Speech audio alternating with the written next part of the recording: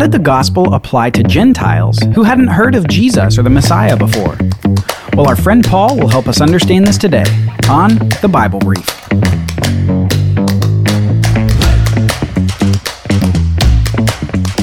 In the last few episodes of the show, we've explored the fact that the gospel, the good news of the kingdom of God, has been made available to everyone. It's been made available to Jews who were expecting the Messiah, and it's been made available to Gentiles who may not have been expecting the Messiah, but need him nonetheless. Now, as we've gone through this jog through, it's no mystery to us at this point that the Jews certainly did expect the Messiah. There's so much throughout the Old Testament that points to his identity and his coming. The Old Testament tells us, among other things, that the Messiah will be the seed of Eve who defeats his enemies, the seed of Abraham who blesses all the nations of the world, the seed of David who will rule over an everlasting kingdom from David's throne, the ultimate atonement covering that the law pointed to with its temporary coverings, and finally that somehow this atonement covering will provide the righteousness of God that we can receive by faith. As we look back and look forward in the Bible story, we see all these markers of the Messiah's identity finding their fulfillment in Jesus. And it's amazing to see how God has worked through history to accomplish these purposes. And yet, we haven't really considered something that's critical to explore. How is it that the Gentiles of Paul's day, who didn't have the Old Testament, didn't have an expectation of Messiah, and didn't have all the accurate words to describe sin and atonement, how did they understand the gospel when the apostles and the other disciples preached it to them? How did the people in all the nations of the world come to understand the gospel? The simple answer is this: the people understood the gospel because it revealed the righteousness of God.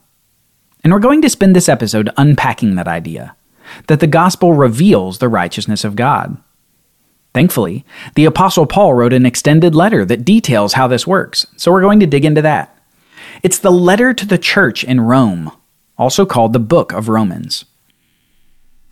Now, one of the big statements that Paul makes in his letter to the Romans is made in the first chapter of the book, and we mentioned part of it in our last episode.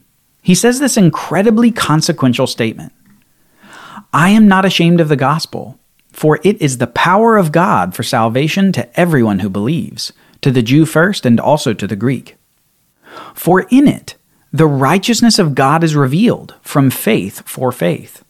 As it is written, the righteous shall live by faith. There's a couple of things to notice here as we consider what Paul is saying. First, the gospel, the good news about Jesus and the kingdom, is the power of God for salvation.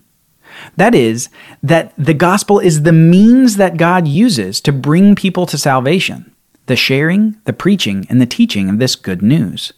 The gospel itself is the manifestation of the power of God. What's perhaps striking about this is that it's words. When you get good news, you get it in words, and God has chosen to make words the means by which and the power by which people can come to salvation from sin, which, as it turns out, has been God's method all along.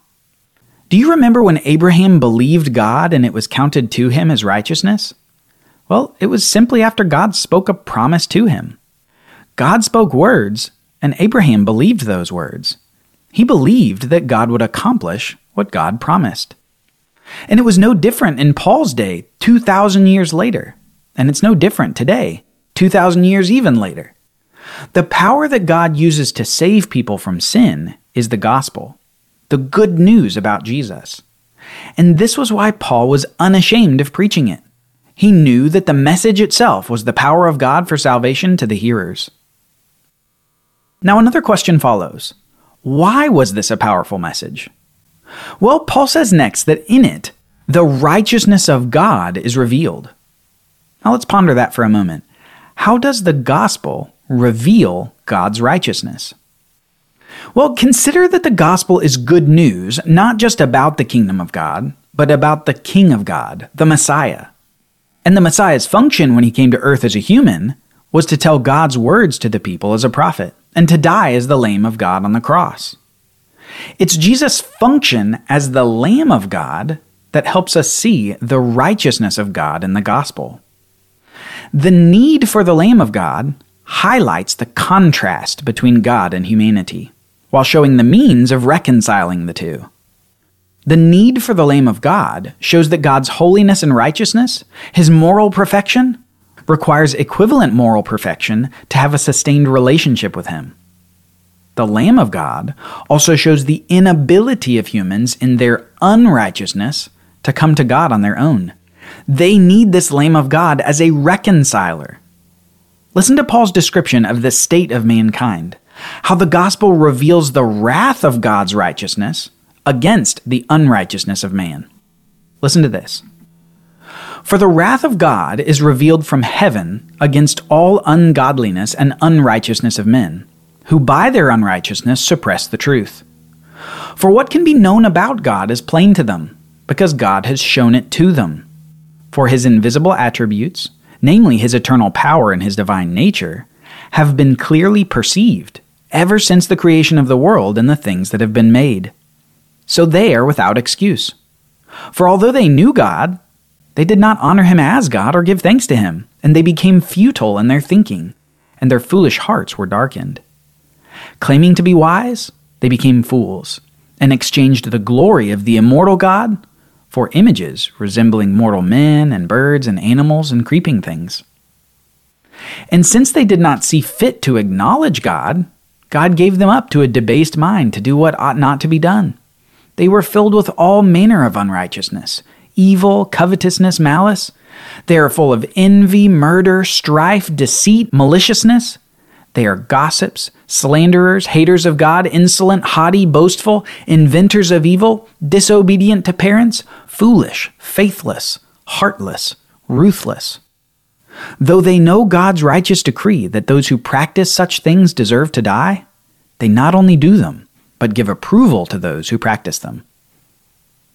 Okay, that was a lot. Now let's briefly unpack it. Paul says basically this. Mankind knows about God through creation and through conscience. The moon and the stars and the rivers and the streams, everything shouts that there is a God that can be known. But mankind suppresses this truth that they know, and they don't honor God or give thanks to him. And it's in this suppression that they darken their own hearts. They become fools and worship fake gods rather than the true God. Mankind has ignored and suppressed the truth in order to live in lies of their own making. And God does not accept this behavior. And so Paul says that the righteousness of God is actually revealed in the wrath of God against this behavior. God doesn't overlook sin and just forgive people. In fact, from the beginning of the Bible, we understand the penalty for sin. It's death. The death penalty of not only physical death, but spiritual death and separation from God. The penalty for sin is death, and nothing less. And then Paul presses the point. He says that this wrath of God, requiring death for sinners, actually reveals God's righteousness. It's the expression of his moral perfection. Perfection does not tolerate lies, deceit, false worship, or truth suppression. Perfection requires truth. All else must die. The righteousness of God, then, requires the death of the sinner, so that truth and perfection prevails. But this is a problem, right? I mean, this means that all humans must die. We're all sinners, after all. No one can live up to God's perfection. No one can match God's righteousness. But this is a problem indeed. Suppose you're a parent for a moment. And like a good parent, you have rules. One of which is that you must not eat too much ice cream after dinner. Well, your 10-year-old knows the rules and says after eating a good dinner that he's ready for some ice cream. And so you serve him a scoop, which he gobbles up. Then he asks for another, and you say, "Remember, you shouldn't eat too much ice cream." But he insists, and you give him one more scoop. So he eats it up and asks for another scoop. This time you say, "No, that's enough," and everyone leaves the table. But a few hours later, as you're getting a cup of water before bed, you hear some rustling in the kitchen, and you peek in to see your 10-year-old with a spoon just eating and eating more and more ice cream. And you think to yourself, should I stop him, or should he deal with the consequences? And you decide that it's time he learns his lesson. So you watch him down the ice cream, down to the very last spoonful in the carton, which he gingerly places back, empty, into the freezer, as if to cover his tracks. Then he sneaks back to his room without taking notice of you. Well, he knew the rules and he broke them, and now the consequences would be severe. At about midnight, he comes into your room and says, "My tummy hurts." And in that moment, your rule about ice cream has been vindicated. The righteousness and wisdom and soundness of the rule has been proved. We don't eat too much ice cream because it will make our tummies hurt. But that's not actually how you react, even though it's true. Instead, you get out of bed and you help your child to feel better. Maybe that means spending much of the night in the bathroom. Maybe that means medicine for your child. Your love compels you to help your child in his need, even though he caused his own suffering.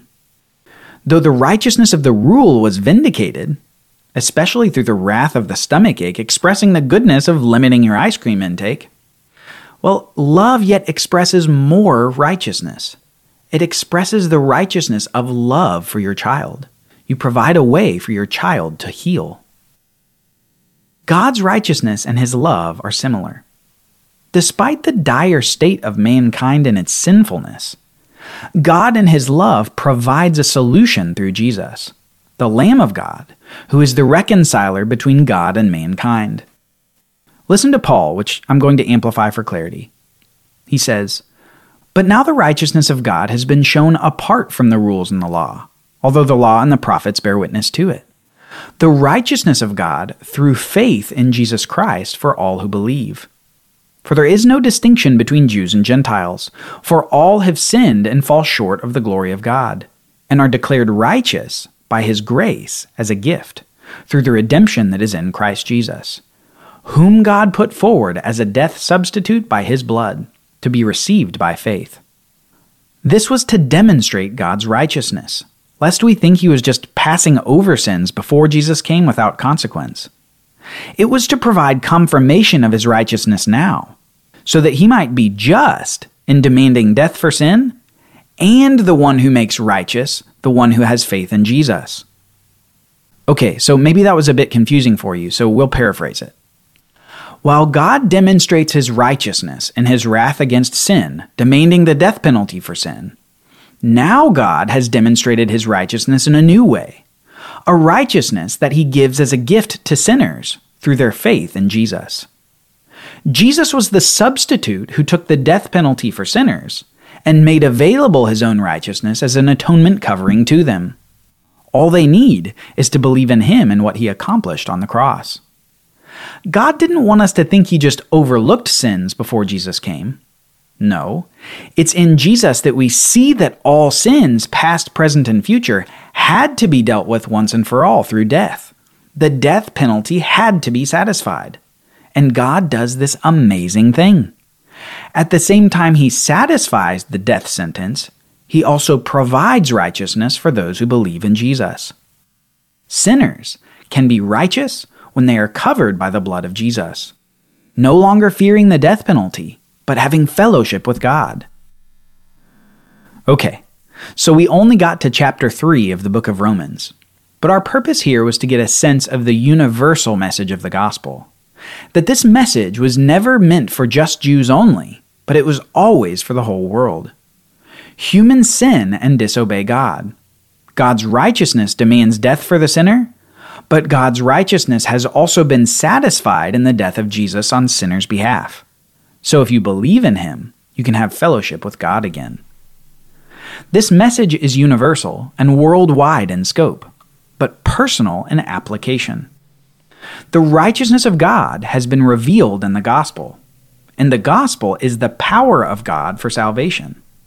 The question for you, listener, is this: do you believe? Have you trusted in Jesus to have his atoning blood cover you? Have you been reconciled to God, trading your unrighteousness for God's perfect righteousness? Join us next time as we see what the New Testament has to say about the relationship between our faith in Jesus and the good things that we do. Do the things we do make us righteous, or is it only faith? Thanks for listening to the Bible Brief. Do you have a question about the Bible? It could be featured on a future show. You can submit a question by going to our website, BibleLiteracyFoundation.com, and clicking on the podcast page. There you can submit a text or audio question. We'd love to hear from you. Copyright Bible Literacy Foundation 2022.